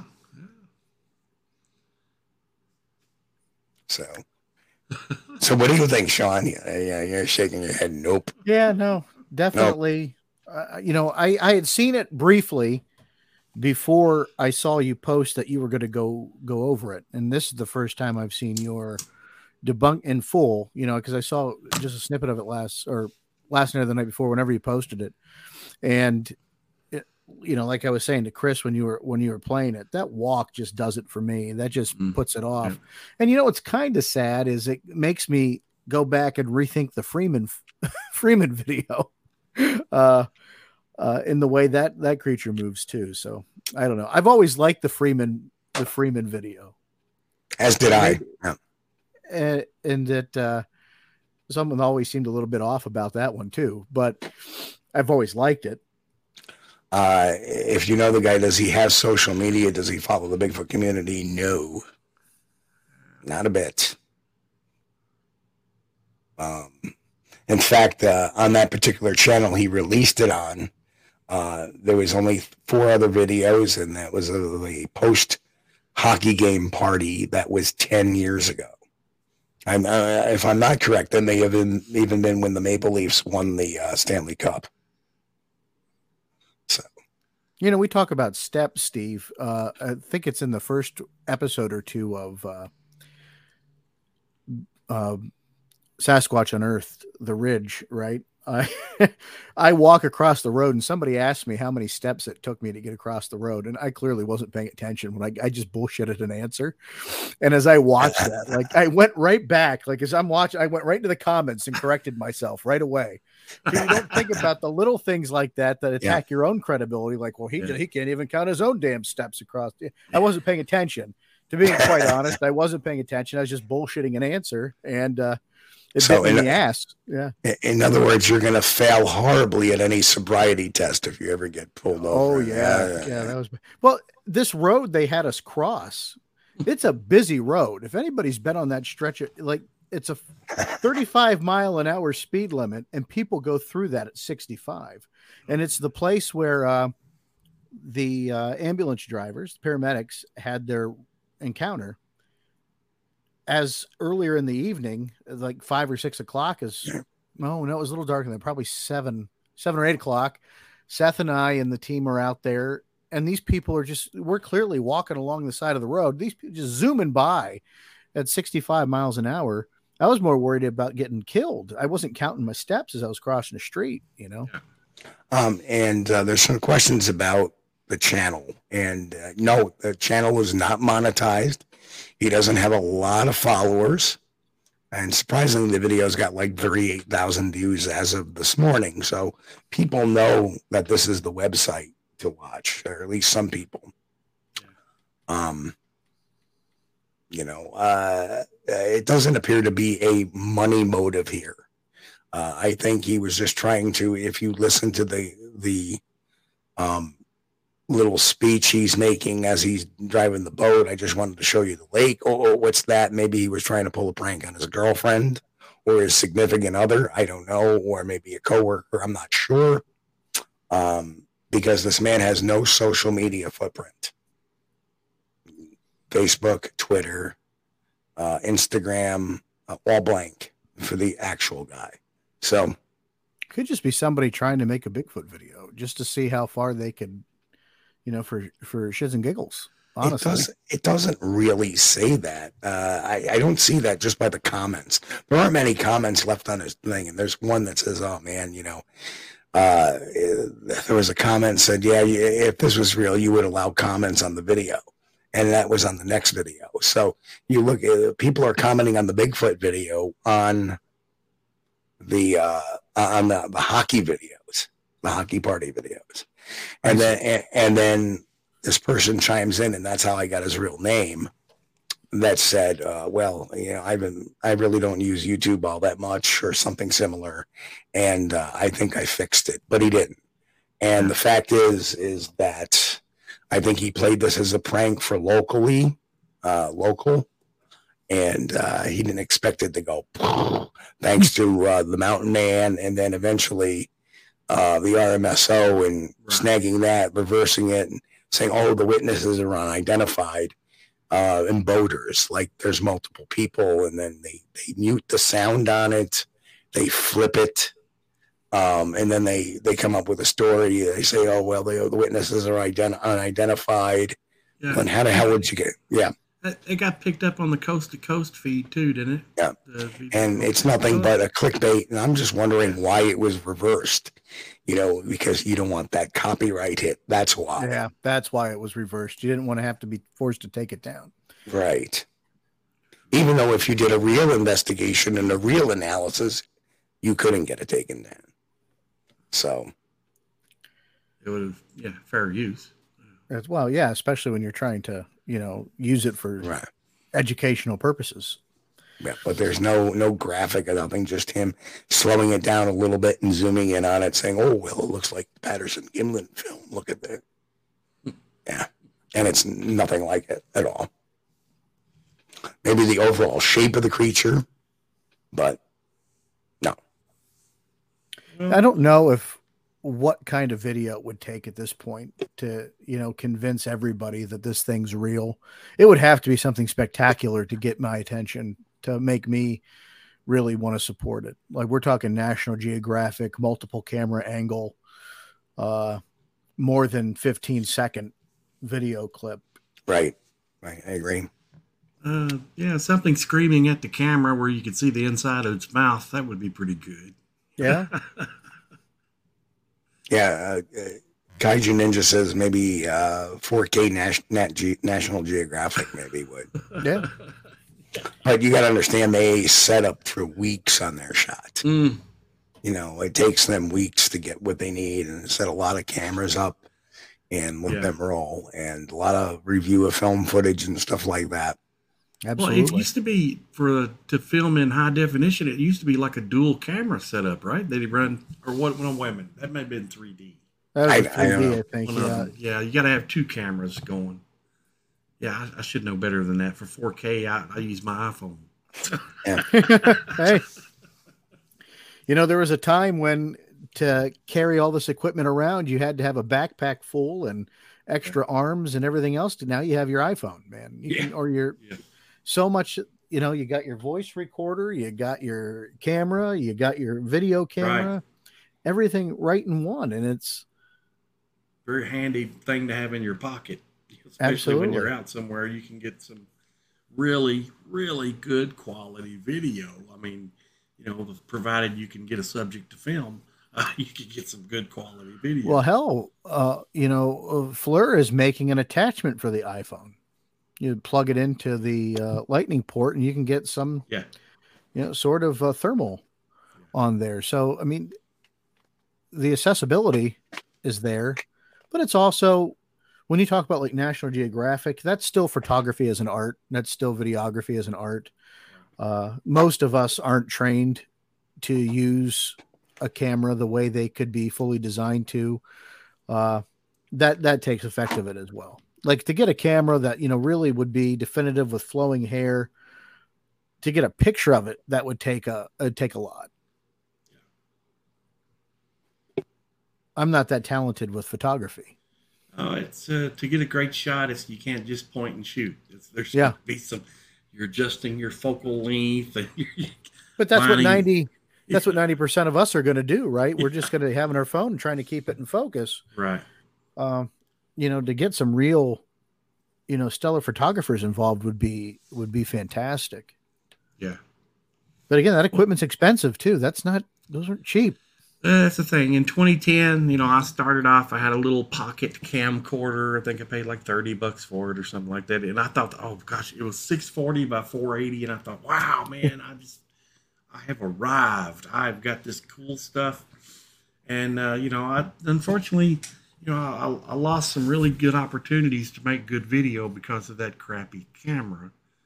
And I went out and bought at this time it was a Sony Handycam, little hard drive camera, and it was 1080, it's HD camera.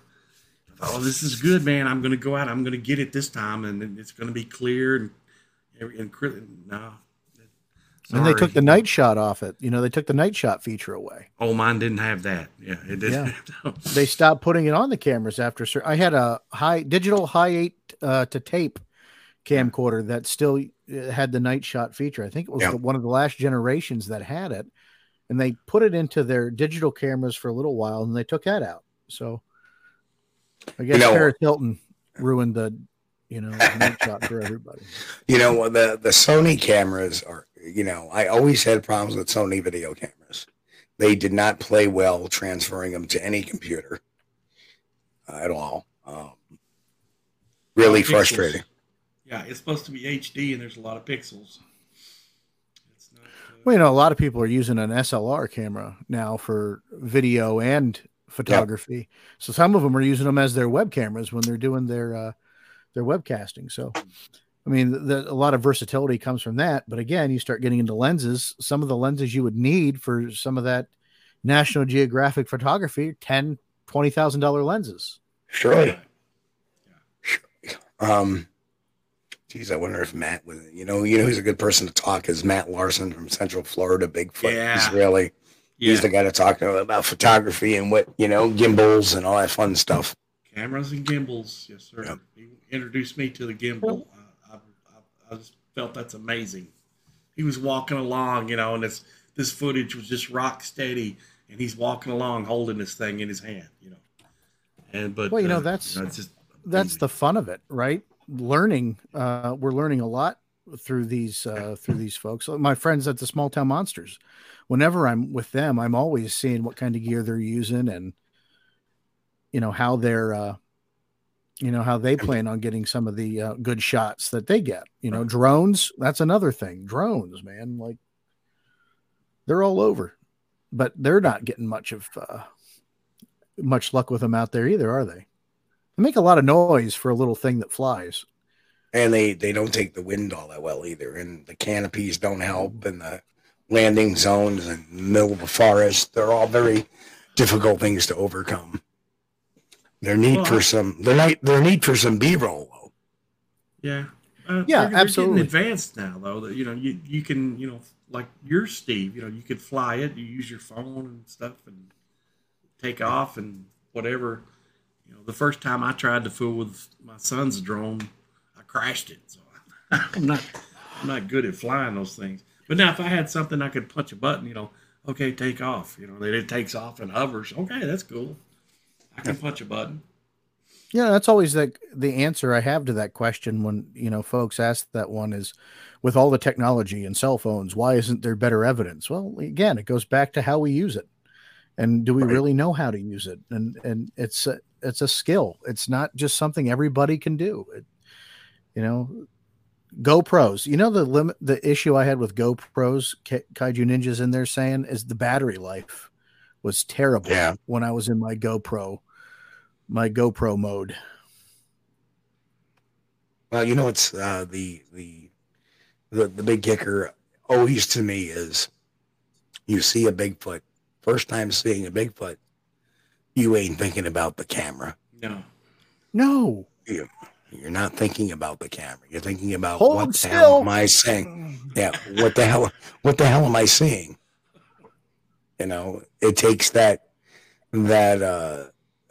time for a person to respond to what they're seeing, just like any kind of thing. Like there's all of a sudden you see a fire and you stop for a second and go, what am I going to do? And then your mind is quickly processing the plan of action. So yeah, it's and not counting the shakes you get, the shakes and the natural reactions to stress. Yeah. Yep, and Bill Rigby, hello. And you're absolutely right. Welcome to the show, Bill. Good to see you. Same thing with Dinosaur Hunter. I mean, these are a few folks we haven't seen the show before in chat. So good to see you. Cell phones focused on the nearest object like a leaf. I said that all the time. People, why are Bigfoot pictures always so blurry? Well, because, you have them on autofocus. That's how these things are rigged up to be. They're on autofocus. So they're going to, I remember doing stakeouts, and if it's a rainy day and I got that camera rolling, and the minute the windshield wipers go through or a drop of rain hits that windshield, out of focus. Again. Yep. I just learned you could change the features on the camera on the iPhone. And I'm a pretty tech savvy guy, and I just learned that you can go into the settings and manipulate it and change features. So that was pretty. Same thing with I've been using the damn thing right out of the box. I haven't played with any of that. Now that I know how, look out. Here's going to be more tilted selfies I take. Well, you know more than me, Sean, because all I do is I can turn the camera on and I can set for what setting, HD or whatever, then push the little red button, and then that's it. But if you can get that down to a reflex, where you could do that without thinking and looking, you might be one step closer. That would be good. Now, I will say this. If you have a cameraman in the woods that doesn't believe in Bigfoot at all, and they're just behind the lens, they may be able to get a shot of it. And then, what did I just videotape? But I don't know. I think that, that's why photographs, we shouldn't bank on a good photograph. We shouldn't bank on a good audio because you can't see what made it. You can't bank on, DNA without proper collection. So I think, and even now they're trying to test eDNA. And, we've seen CGI Bigfoots out there before. Talking about it's easier to CGI UFO right now. Absolutely. Because think about the reason why. Because when you're trying to CGI a living, breathing creature, it's very difficult to get that flowing motion. And it still looks CGI. Yeah. No matter how good they get it. Disney, right, Steve? When they did, what's his name? Tarkin and Rogue One, right? Yes. The actor's been dead for how many years? They put a stand in, but even the face still doesn't match the words. No matter how good it is, it's still CGI. And Disney can't get it right yet to that perfection. What makes you think one of us are going to be able to do it? Right. Right. Or one of the hoaxers, actually. You're going to get it right. It's like we hear a lot of conversation about the Independence Day video with the Bigfoot holding the baby, and to me that looks like CGI. It moves not flowingly, it moves kind of jerky to me. It has no startup. Think about it. The resolution is just bad on that to begin with, isn't it? Like it's pixelated. A little bit. I think the startup time on that, you just don't automatically start running at 40 miles an hour or 30 miles an hour. You don't go from 0 to 40 in an instant. You can't do that with a motor vehicle. You can't do that running. So, a good friend of mine is a photographer of eagles up in the Pennsylvania Grand Canyon, the Pine Creek Gorge. Takes a lot of photographs of eagles and a great camera, good setup. And driving down back to home one night, he has a roadside encounter. Runs across the street in front of him. He stops. I can tell you what this wasn't. Gets out. Tries to see in the field where this thing went. Can't find it. But he's a photographer. right? And his first instinct, when he was saying is, I don't know why I didn't try to get a picture of it. I don't know why. It just took me off guard, right? And this is somebody that's taking photographs of eagles. You got to be pretty sharp on that. Right. Yeah, exactly. And that's the mind at work, because it's trying to figure out, what the hell did I just see? If it's not in your catalog up here, your mind's got to go, well, what could it be? Yeah, and there's a difference too between having a roadside encounter like that when you're not no way expecting anything to happen, right? Than a Bigfoot researcher that's out walking in the woods, hoping and praying to get a video. Yeah, I had an action cam sitting in, or some sort of camera in my pocket when I had my first sighting. I forgot all about it. Did not once think about it. It was like, oh, well. But it wouldn't have reached anyway. The night vision wouldn't have reached the 100-foot there that I was away from it. But, still, it was, I didn't even think of it. And then again, I also said I froze, because I said, the minute I move, it's going to take off. Yeah. And I just like, oh. So you always, almost every encounter is by accident. Barb Santi made that comment. Thanks for swinging in today too, Barb. Hey, Barb. So yeah. Well, we got about 9 minutes left to show, and it's been, Sean, I love talking with you, man, because we've been down that road together for so long. Many times. I love it. I always love my trips over to Squatch DTV. And my God, have you heard from the wonderful Mr. May lately? Oh, I talk to Henry every other Monday night. We still do Sasquatch Experience together. So I talk to Henry. He's been doing a lot of reading. He always posts his book reviews, and one of the things we get from listeners the most is, what's Henry reading? So we just started a little segment called What's Henry Reading? And folks like his review. Although he's getting a little soft in his old age, because he hasn't given a book a bad review yet. So I'm waiting for that. Wait till my next book. He can give that one back. Yeah. I enjoy Henry's videos. He usually puts out one a week or so, and usually it's about Loch Ness sightings or something interesting. Let me. This is my book review. I'm sitting here looking at my folder, and let me read this. And you're gonna review your own book. Gotta love it.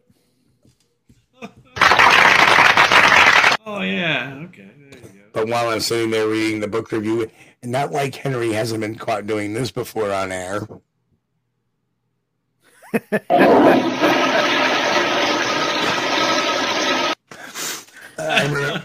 I remember Never the forget time that night. Henry was on the gray zone, or the gray with gray noodles, the gray area with Melissa Hovey, and all of a sudden you hear this little do do do do from the Naked Gun almost.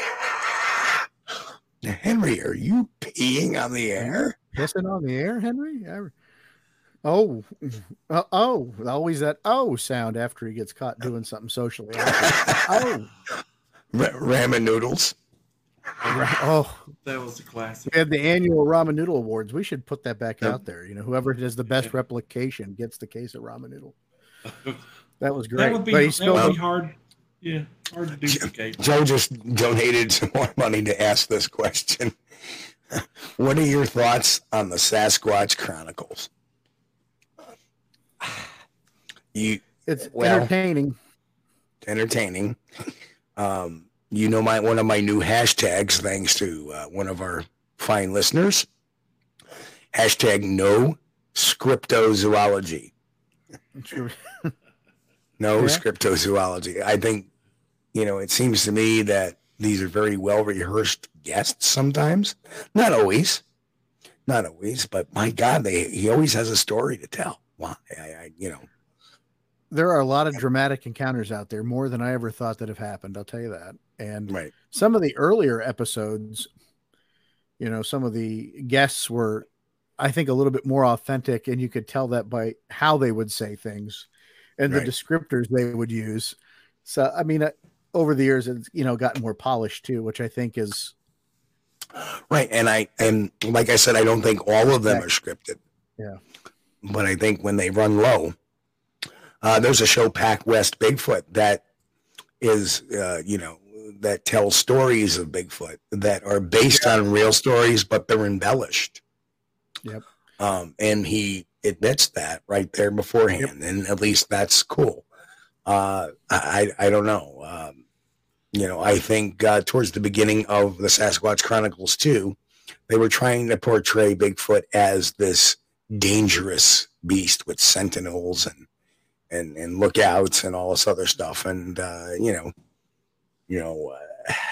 you want to, almost kind of trying to cater to the people that want a scary story, And like I said, it's good entertainment, but if you're looking for a research perspective, I don't think that's the avenue you want to go. Or you really want a good horror story, talk to my ex-mother-in-law. Anyway, anyway, he did say ex-mother-in-law, by the way. Yes. I'll say this, Steve, because we've done this so long, I took a 10-year break because there was nothing to talk about anymore. How long I'm going through a creative dry spell now with what to talk about. So, I don't know. How long do we stay on the air? I mean, it's as long as we stay interested in it, I guess, because it ebbs and flows. I always, there have been days where I'm like, and I don't make a decision on what to do to a show till we're like a couple hours out. Because sometimes I need that pressure to come up with an idea. But there are so many facets to this mystery that if I can't find something, I'll go to my bookshelf and find something to talk about. So if that helps at all, in any way. I got a whole stack of them here. But the problem, I've not been able to get past the first couple pages of all these books. And it's not because they're bad books. I just don't know what it is right now. I've just hit that spot where not a lack of interest. It's just a lack of focus. Burned out? Are you getting burned out? Could be.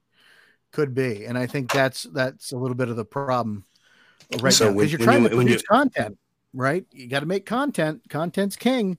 People want content. But I would rather give them no show than a bad show. That's just that's when you find a good guest, like Sean Forker. Yeah. Well, you can't really control a little bit of a blowhard when there's going to be a new sighting, though. A lot of times we have a dry spell. There's no new sightings, nothing going on. Yeah. And there's not a lot to talk about. But hey, we just keep fighting the good fight. Hang in there. Yeah, and my final word on, just to get over to Joe K, my final word on Sasquatch Chronicles is give it a listen, take it for what it's worth. Yeah. And if that's the sort of thing you enjoy it. They're not, to me, they're not doing anything illegal. People say, oh, well, it's just a grifter. No, they're not grifting. They're giving people entertainment. Yes. Free entertainment. And the way they're paying for the channel is through memberships or, anything voluntary. That's the kicker on this. Anything voluntary. So no, it's not. You're not twisting anybody's arm. People want to say, Dyer ripped off people. There is and there isn't certain things, like the people who walked in to pay to see a real Bigfoot. Maybe they feel ripped off. Do they have a mouth? Do they say, hey, I want my money back? This thing is bullshit. Pardon my French. If not, were they entertained? Maybe there was a sign outside the display for entertainment purposes only. I don't know. I paid to see the Iceman when I was a kid. Right. I mean, you pay at your own risk, just like you go to the county fair and there's a sideshow attraction, see the bearded man or see the bearded woman. or see the hair covered man, and you go in there and you go, what the hell is this? You get paid to go to the Ripley's Believe It or Not Museum, and that's a bunch of BS when you walk through. Right. But it's still entertaining, right? It's entertainment. And like the Bigfoot field, even in terms of its entertainment or its, media, is like Baskin Robbins. There's a ton of flavors now. And like you said, if that's what you like, go for it. Good night, Joe K. And Keiju Ninja said Minnesota Iceman was better than Rick Dyer's hoaxes. Agreed. Yeah, I believe it was. I believe it was. Kind of stinky. It's good. And while I'm on the thing, chessboard, I did get your message from Joe. And I am sorry I disappointed you. I may have spoken out of turn on something there. I just don't think that there was enough definition in the shots taken of the Earth to say, hey, look, there's a Sasquatch. The capabilities there, I think that maybe perhaps the definition wasn't there. I don't know. But no, I did not mean to disrespect you, sir. And thank you for your service to our country. So my apologies there. So anyway, is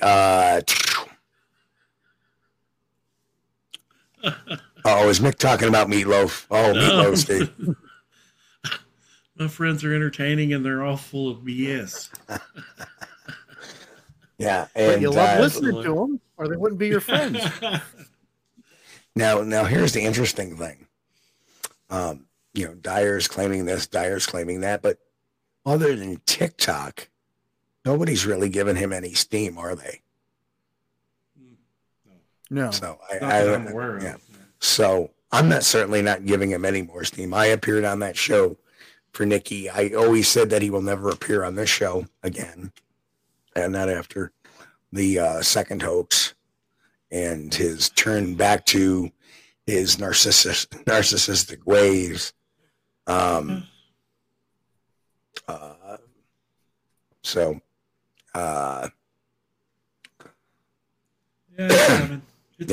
It's coming. It's coming, and we're gonna all laugh. And you know what? You're gonna see a hell of a lot of great parodies on Squatch D TV. That's for sure. We did the first and the second time around.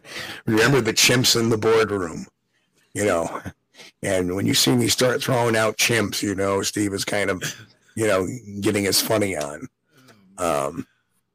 So, in fact, you saw that in that short video I put out today that we're waiting to hear back. We've reached out to the, so hopefully we'll get some kind of response from him tomorrow on email.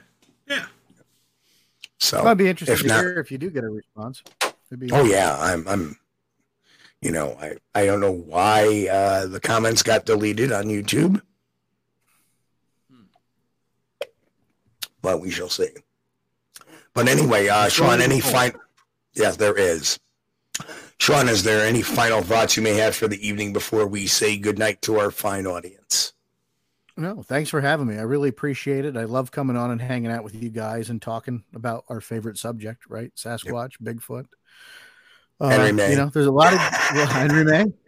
There's a lot of great researchers out there right now, man, that we share the states with. Pennsylvania's full of them. Guys like Bill Rigby, Eric Altman, the Seaches, the Ruperts, great friends. And, you're never going to be able to, state them all because there's just so many. But I'm just privileged to be able to work with them. My guys, Matt Arner, fantastic human being. Gwen and Carrie and Steve and Mike, a new part of my team that, we're doing some great stuff in central PA, north and central Pennsylvania, trying to get back out into the woods in a more routine way to, investigate what's going on around here because the sightings haven't stopped. Again, it just goes to who do you report them to? And unless you're out there promoting it, where do they go? So, and, I guess the final thing is if you love being entertained by it, be entertained by it. But also realize that entertainment's not always fact. And sometimes you have to be able to really delineate between the two. And something that we always try to do, and I know Sean always tries to do, is we always try to cut you the truth. No matter how ugly or even if it's not part of the general narrative, we always try to cut to the truth. And, if anybody's ever waiting for a snap decision on something, like I said on the other show, is that investigations take time, and I'm pragmatic about things. Just the facts, ma'am. Truth comes out over time. So, Chris, again, thank you, Sean. Chris, your final thoughts for the night? Again, I want to thank Sean Forkert for being on. It's always an honor to have you, bud. We appreciate you having me every time you come on. Thank everybody in the chat room and all of our podcast listeners. If it's your first time checking out the channel on YouTube, hit us a subscribe, pop the like button, share. Sharing is caring. We appreciate you. Yep. Help us get found in the algorithm. Thank you. And Sean, if you want to stick around for just a couple of more seconds after we run the app, we'll say our goodbyes. Absolutely. So, okay, folks, on behalf of everybody here at Squatch DTV, we want to wish everybody a happy, safe, healthy week. And keep an eye out for anything that drops on the channel about the Ontario Boater Sasquatch video. I'm sure there's going to be an update probably maybe tomorrow, maybe not. We'll see. I have a good feeling that by the end of the day tomorrow, we'll have some answers. Whether it be something or nothing, we'll see. Again, everybody have a happy, safe, healthy week. God bless. Keep on squatching. We'll catch you all here next Sunday night, 9 p.m. Eastern here on Squatch DTV. Peace out, folks. Love you guys. Hey, folks, you've been watching Squatch DTV. Join us each week, Sunday night at 9 p.m. Eastern, for the latest on the Bigfoot mystery. As always, we thank you for being our loyal viewers and encourage all to subscribe to our YouTube page at youtube.com/Steve Culls. As always, have a great week. Stay safe. God bless. And keep on squatching.